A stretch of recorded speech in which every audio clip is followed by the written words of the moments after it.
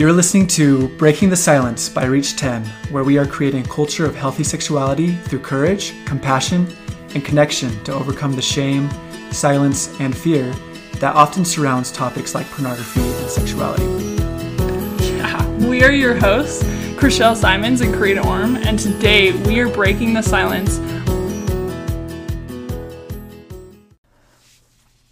Welcome to Breaking the Silence with Reach 10. Today we have a special guest. Her name is Rachel Denton, and we will be breaking the silence together on what healthy sexuality is and why it's important. So, Rachel, I am so happy to have you on the podcast with us. Yeah, thanks for having me. Yeah. We've looked forward to having you, because Karina and I are both friends with you. I don't even remember how many years ago it was that we met at a Reach 10 thing. It was at least 3 years ago. Yeah, I think it's been about 2 or 3 years for all of us. Yeah. So. We worked together in Reach 10, so had some fun times. Right?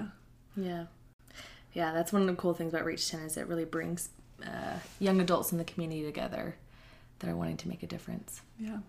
Like-minded souls. Yeah. Yeah, I really appreciate that about Reach 10. But you're involved with a lot of different organizations and projects and roles even in this issue. Help us understand some of those different roles that you've had and a little bit more about that. Sure. So for right now, I just graduated with my master's degree in social work in Way May. to go. So super exciting. Congratulations. Thank you. Yeah. So I graduated in May and now I work as a clinical social worker. So I work as a therapist at an agency called LifeStar, which is based out of Salt Lake City, and we work with a lot of young adults, but also people of all ages struggling with pornography. So that's the work that I do. I also work for Fight the New Drug, which has been a really cool opportunity. And then I've had a lot of passion projects on the side. Some of them have been successful and some of them have not. But I mean, what's cool is you guys have seen a lot of those.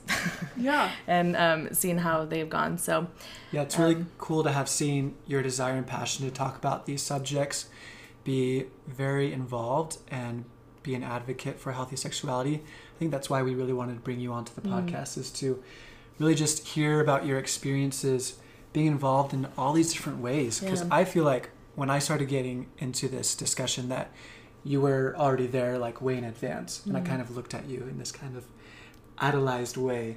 Like, I want to be like Rachel when I grow up.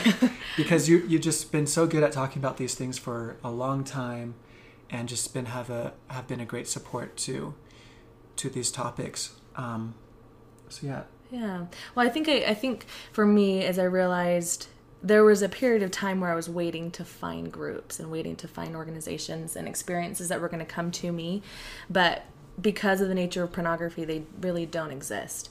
And so I don't know, there was this point where I realized if there's going to be, something has to change.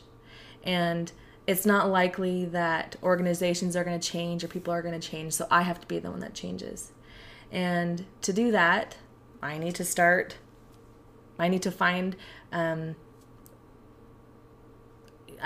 what I'm passionate about when it comes to this particular issue and be the change. So I think it was a lot of taking my own initiative and yeah.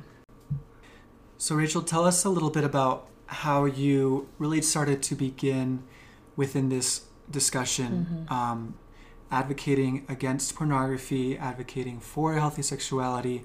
What drew you to want to do that, and why have you been involved ever since? Yeah, so I grew up in Portland, Oregon, and I grew up in a family with my mom's a sex therapist, and so sex was talked about often in my home. And I remember being a young adult, and this was part of our normal conversations. We would talk about pornography, masturbation, sex, all often. And so I don't think I knew that it was something that you don't talk about until I came here to school out at BYU. And I remember when my first semesters, I was with my roommates, and I had read some article about pornography, and I wanted to share it with them. So I pulled it out and was like, look what I was reading. And there was the best way to describe it was like this like inhale, and then everyone was holding their breath. Like no one wanted to breathe. and I felt like that same like tension too. And I was like, oh, maybe that's something that we don't talk about. So that was kind of that was probably really weird for you, like growing up, feeling comfortable talking about these things, and now you're among all these people that don't seem to be able to talk about it.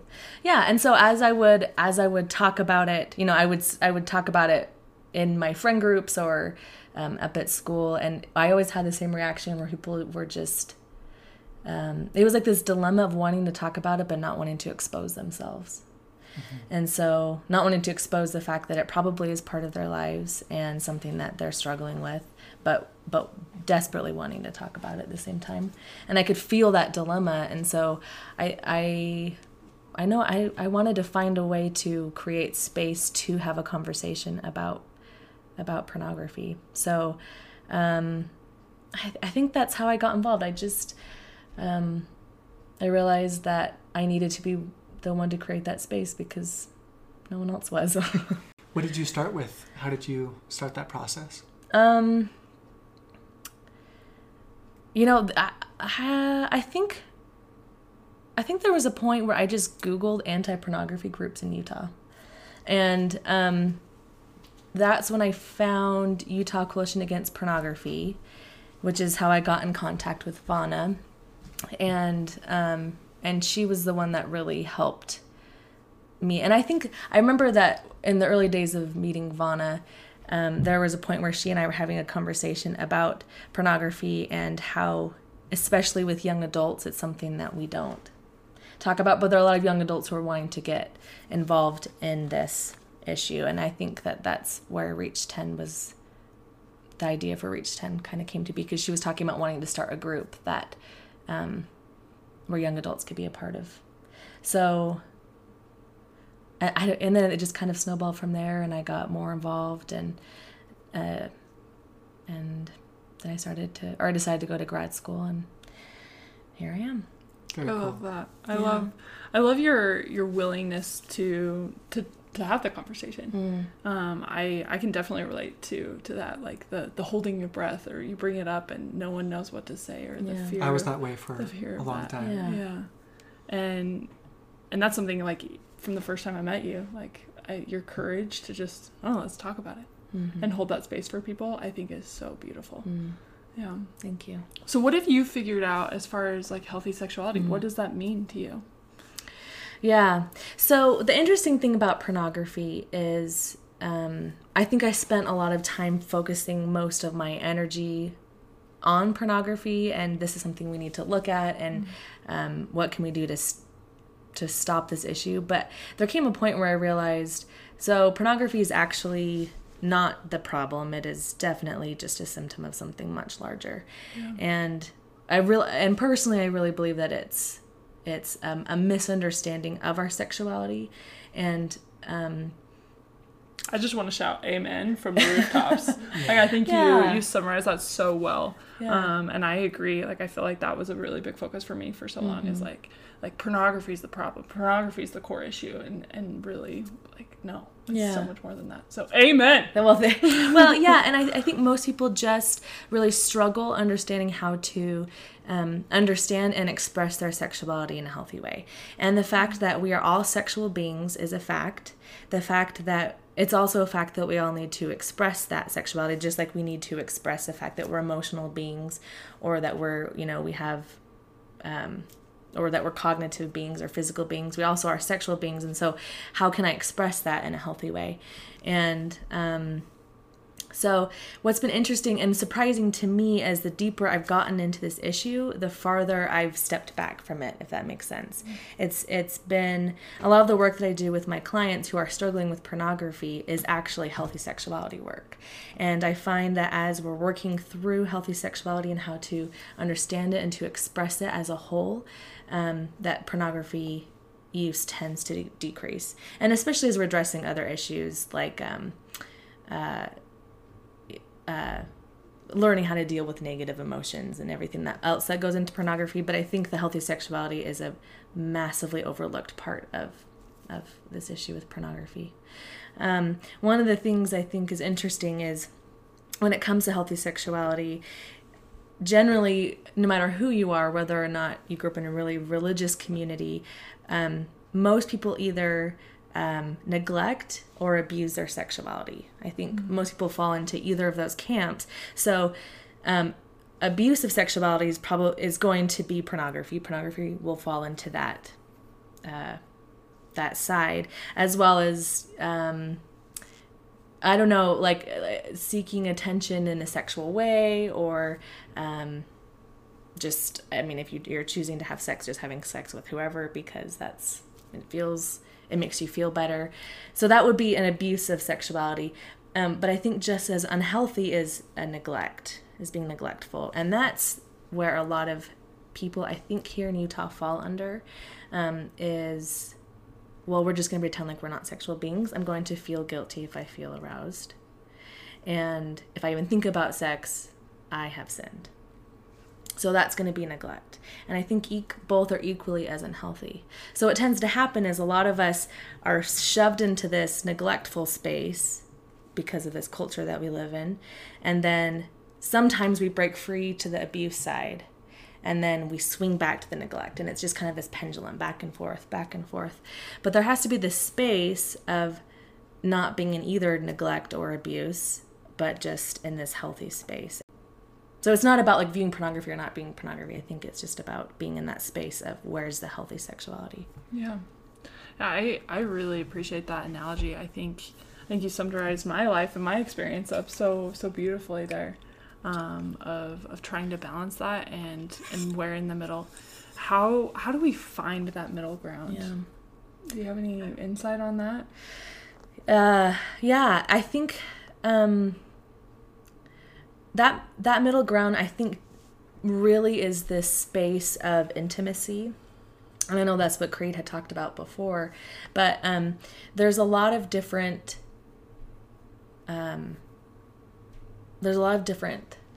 places and people to be intimate with. And I think the first thing is to be in a space where you love and trust and are okay with yourself.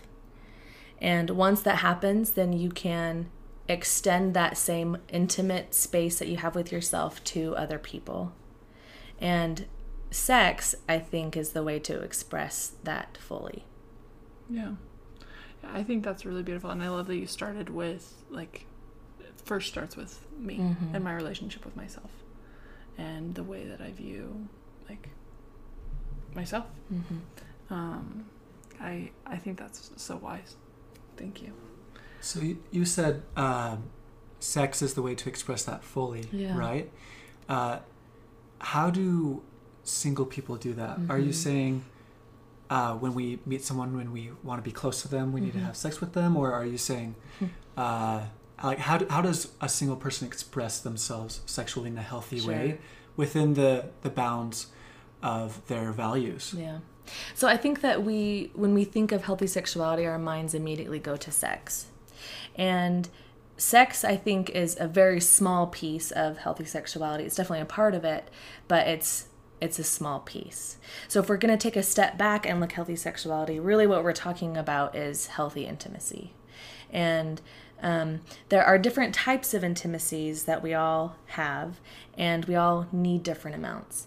So there's emotional intimacy, there's physical intimacy, there's spiritual intimacy, there's even cognitive intimacy. And it's like we all have cups of different sizes that we need for it to be full. So if I'm someone that needs to connect with someone on an emotional level, then I'll feel full. I probably have a higher cup that needs to be full for emotional intimacy. But maybe after I have a really intellectual conversation with someone, I don't feel much different. Then my cup is probably smaller for cognitive intimacy, if that makes sense. So it's just learning how much of what intimacy you need, and being able to fill that yourself, or to be able to fill it with other people.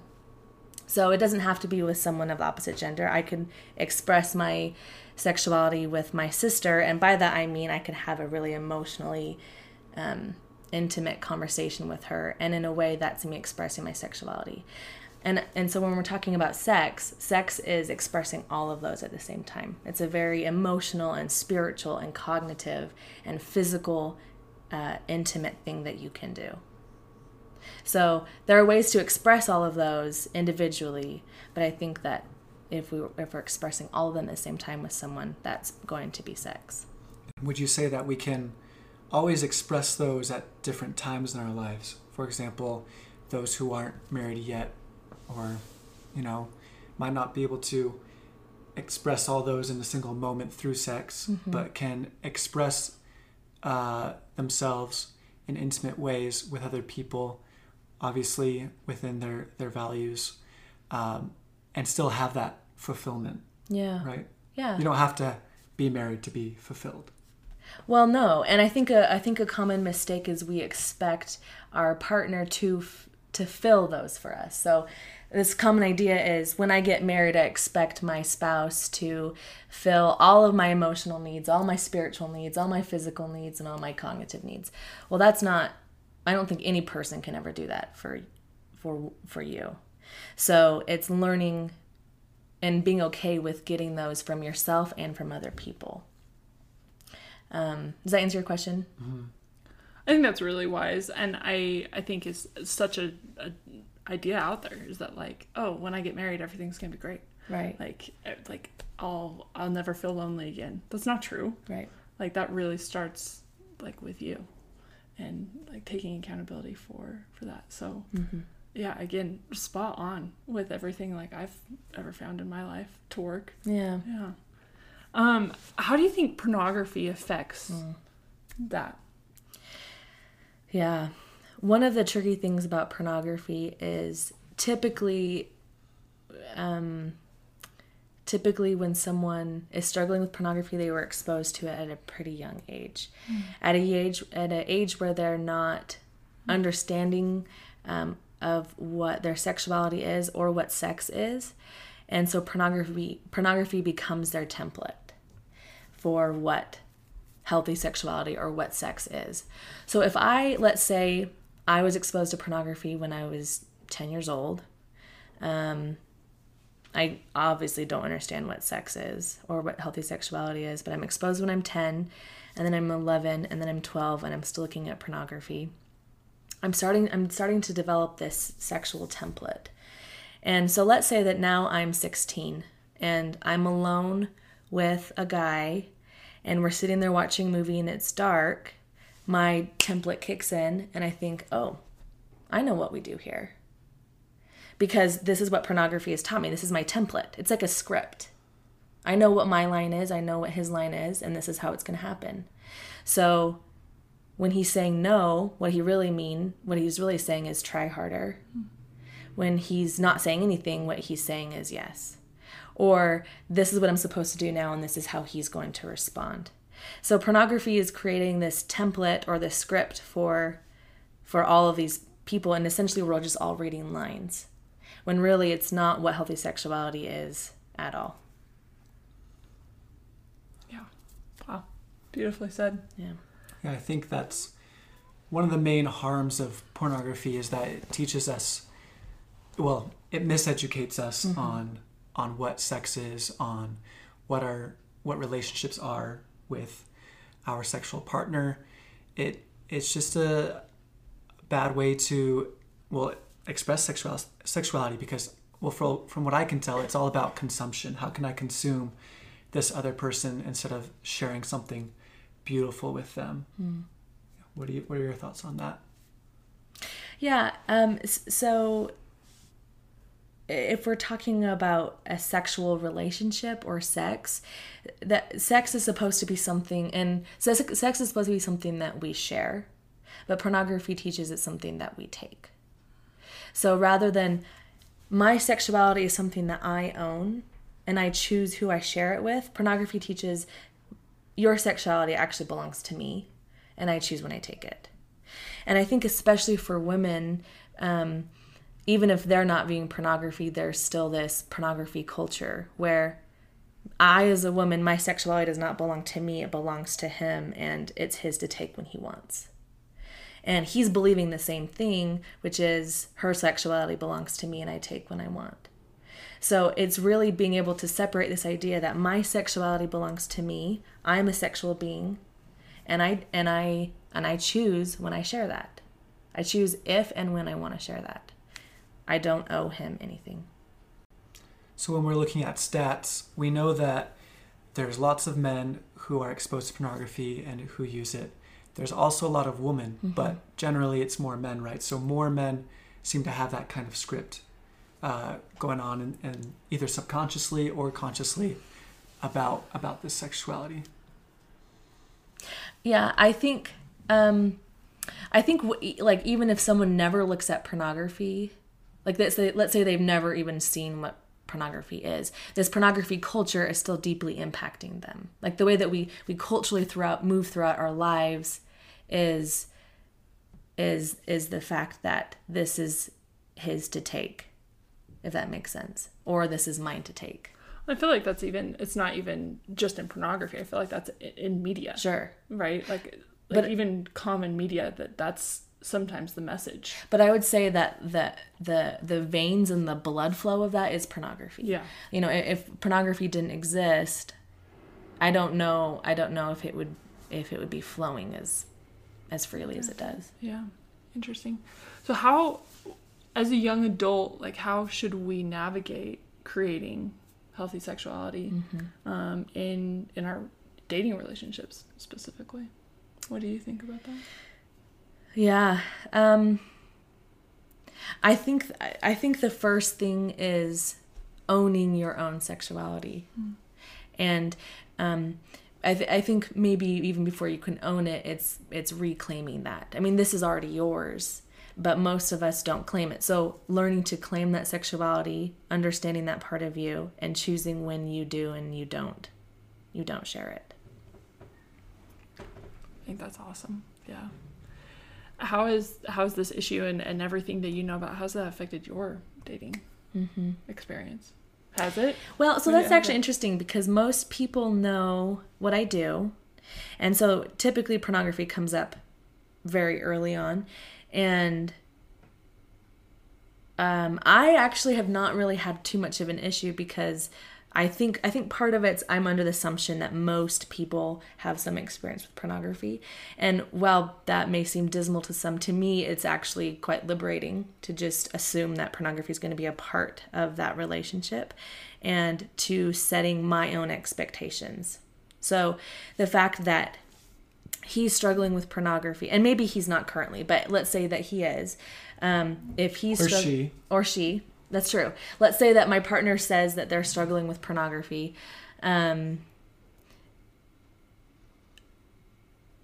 Honestly, my attitude's kind of like, wow, okay, so how can I best support you?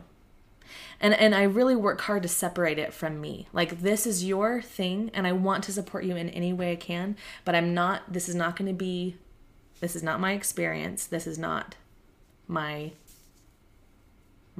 not part of my identity. It doesn't reflect anything on me, but I want to be supportive of you.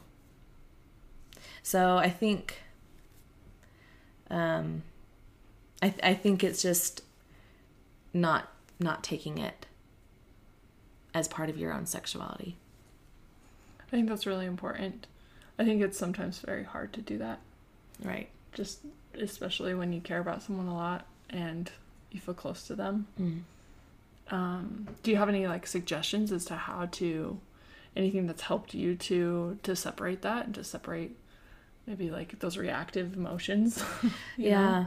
So I think I work with a lot of women who have found out that their husbands are struggling with pornography, and for most of them they've been married for X amount of years and then they find out.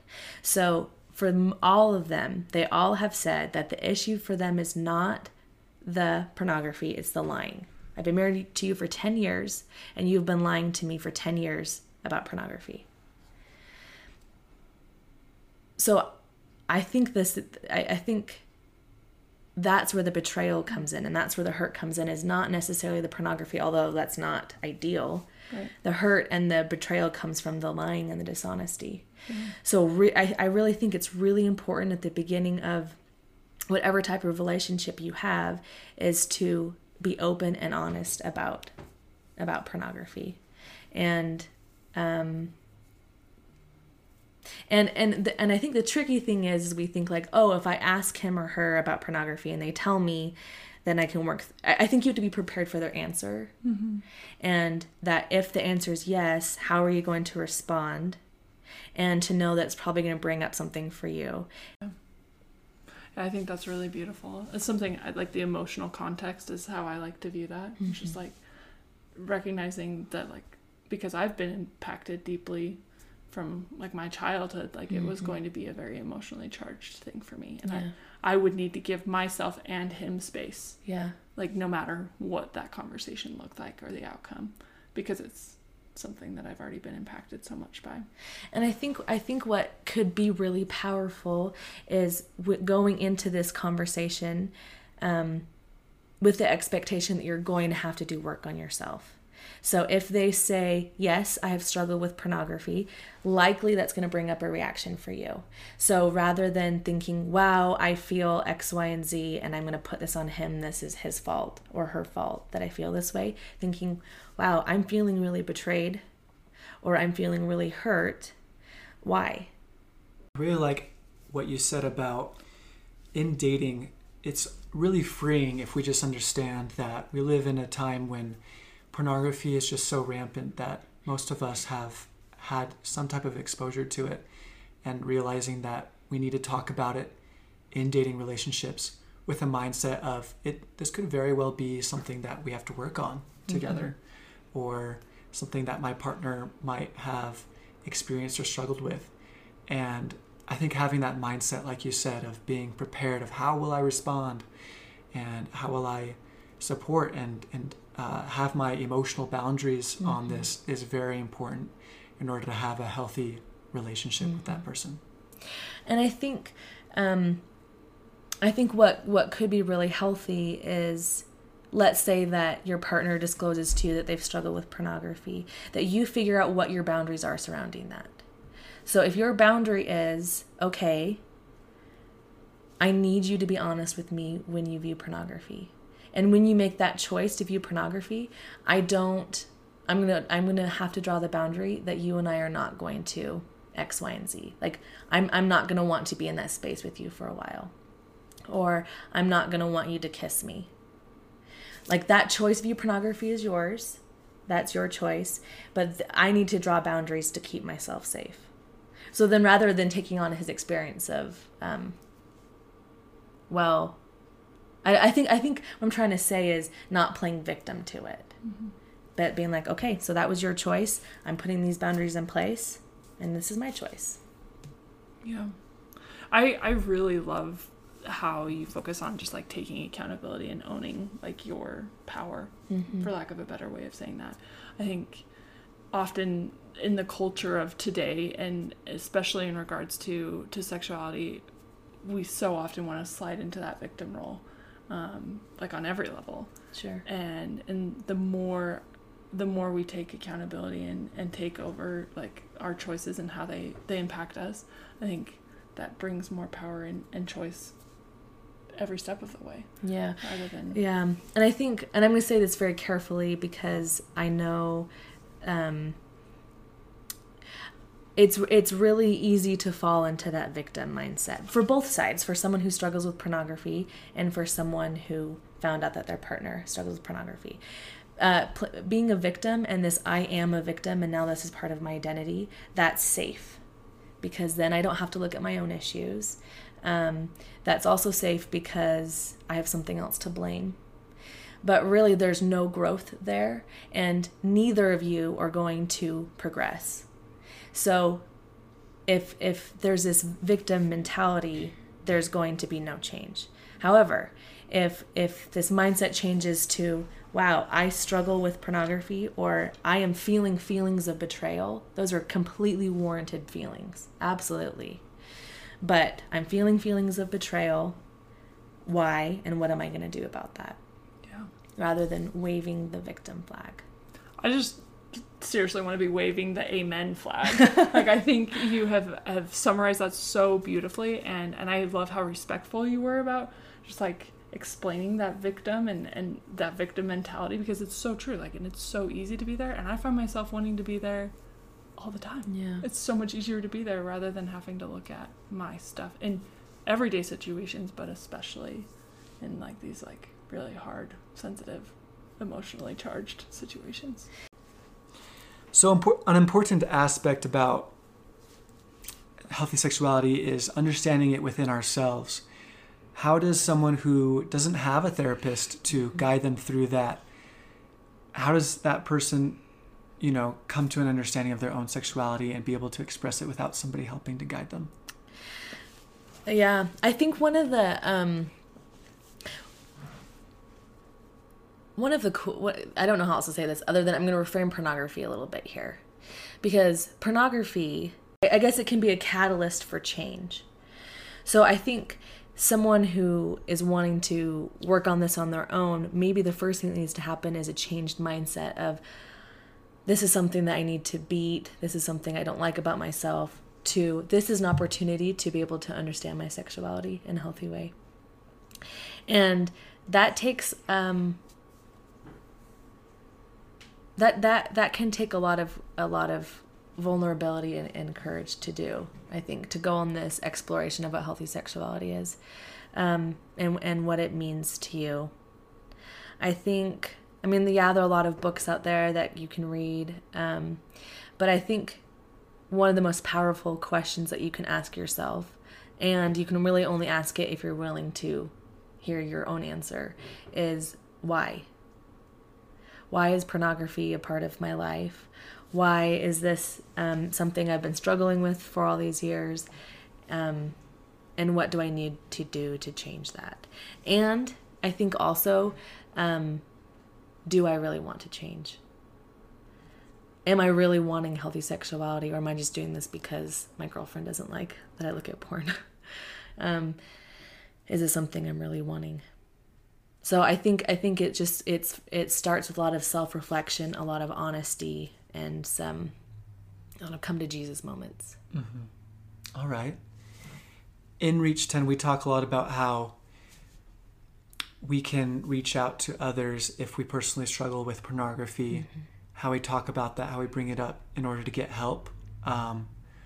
Like for me, when I shared my story, I mentioned this. I talked to my parents first to get help because I couldn't get out of it on my own.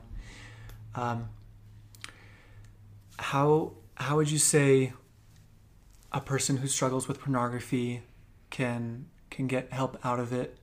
Once again, as if they didn't have a therapist, but maybe can start building a support system of people in order to get out of that.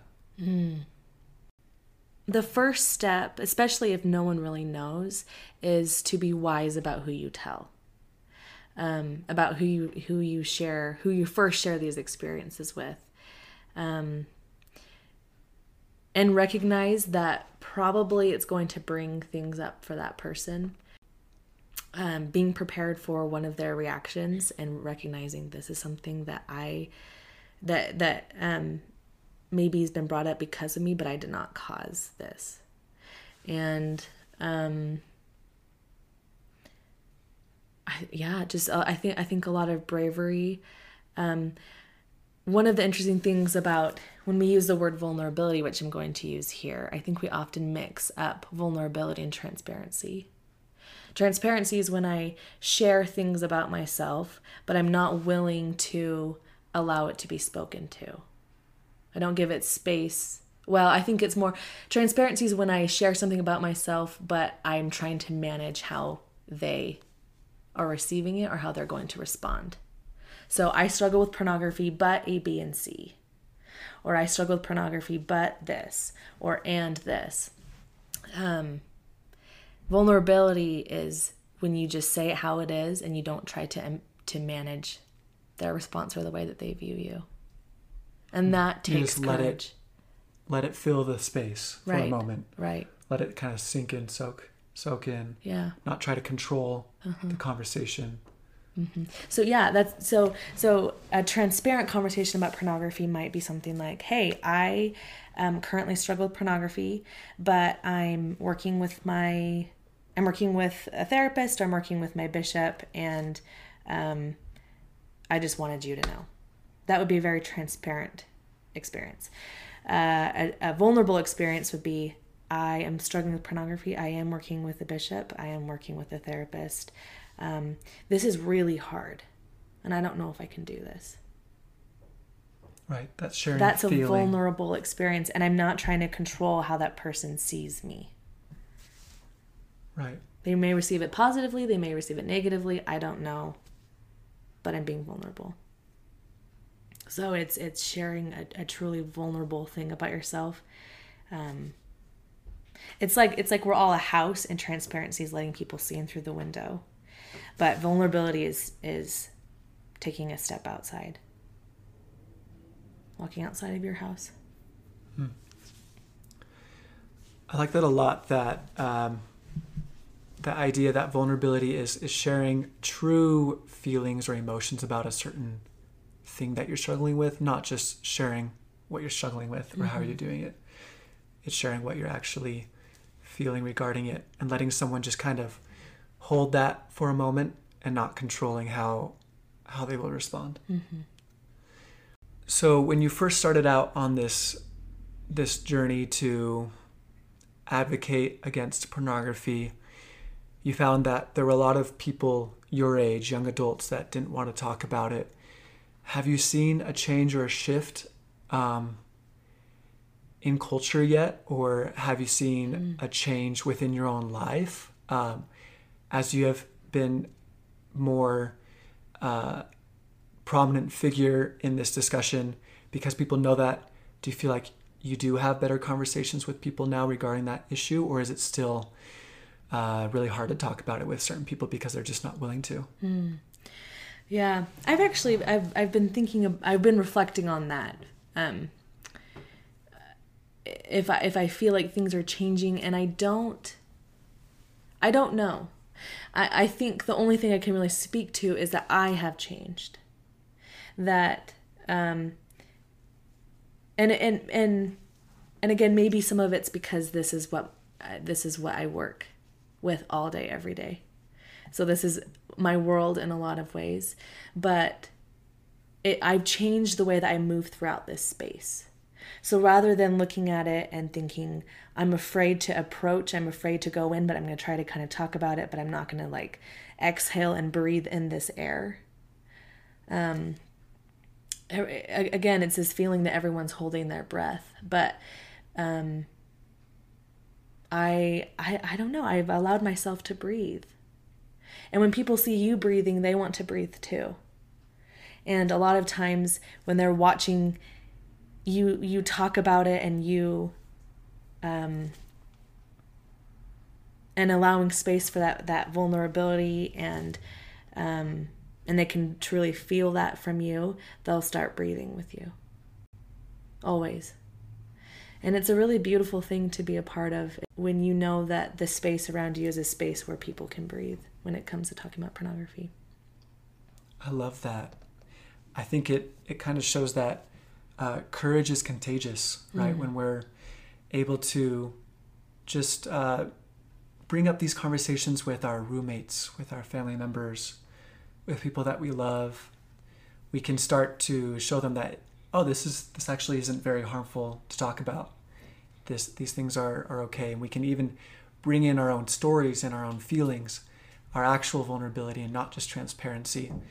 I think in that way we can really allow others to see inside of us, and we can see inside of them, establish that real intimacy, and fill our emotion, our intimacy cups, as you were saying, as we're not afraid to, or as we push through discomfort or push through fear regarding these subjects.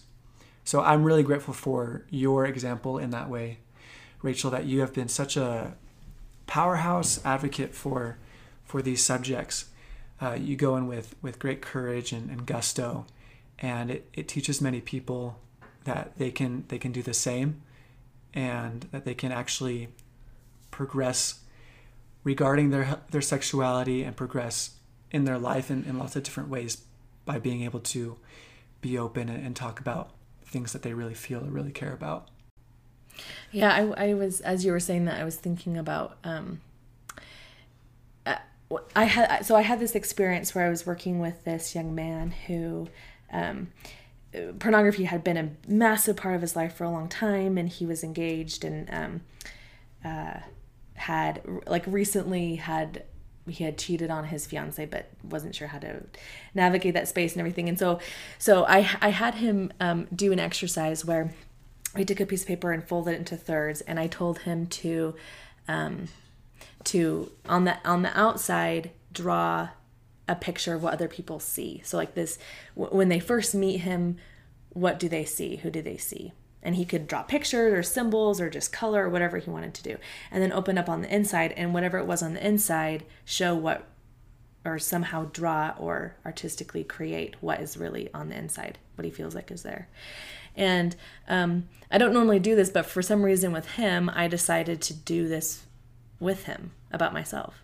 So we both folded our papers and we both started to draw, and I drew my outside and I drew my inside, and he did the same, and we shared with each other. And, you know, looking at his outside, he's like, well, I'm Elders Quorum president, and I, you know, people see me and they think I'm really well put together. I'm in the accounting program. You know, he's sharing all these things about himself, but on the inside, and he opened it up, and it was, he had used all these like black and it was just kind of like this like tormented picture.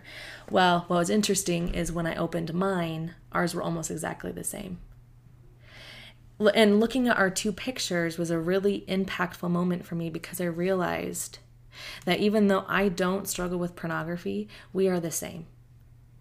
Where we both have fears, we both have insecurities, we both have worries, and we're just trying to deal with it in the best way that we can.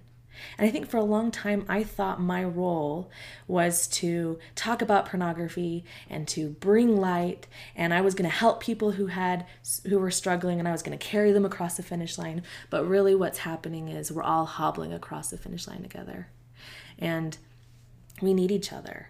It doesn't matter if you're struggling with pornography. It doesn't matter how you're dealing with your issues. We all have things we're trying to work through, and we all have different ways that we're trying to work through them.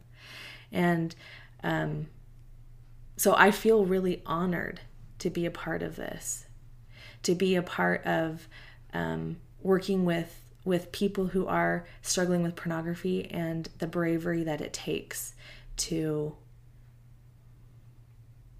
actually work through that. It's a really, I feel really honored to be able to do that. It's a really amazing thing to watch. That's a beautiful idea that you have come to understand, is that really we're all in this together, hobbling through the finish line, mm-hmm. trying to support each other along the way. And we all have our issues and things that we're dealing with on the inside. And we're all human. We're all imperfect. And I believe that is a very important message for us all to understand, so that we can see each other in that way, that everybody we come across has that tormented inside, that we even have that inside ourselves, and we can never look at other people as projects or as things to fix, but simply people to be with, mm-hmm. and support and love.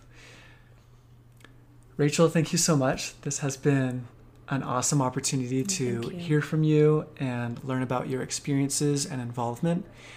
You're just going to continue to do wonderful things in your practice and with Fighting the New Drug and everything else that you do. So happy you're involved in this. You're so voiced and can just add so much good to this discussion. So thanks for all your work, and thanks for being here on the podcast. Thanks for having me. Thank you for listening to Breaking the Silence by Reach 10. Help us create a new culture of connection by sharing what you heard today with 10 people. Please help us reach more young adults by going to iTunes to rate and review our podcast. Be sure to subscribe so you don't miss any episodes. Learn more on our website at reach10.org or follow our social media. We want our listeners to know that we share these views to open the dialogue on these tough issues. We are not professionals, and ideas shared on this podcast should not be taken as professional advice. The opinions and views that our hosts and guests share do not necessarily reflect the views of Reach 10, and we don't guarantee the accuracy of any statements you hear. Reach 10 is not responsible for your use of information heard in this podcast. We keep learning and invite you to join us as we build a more open, compassionate, and courageous culture.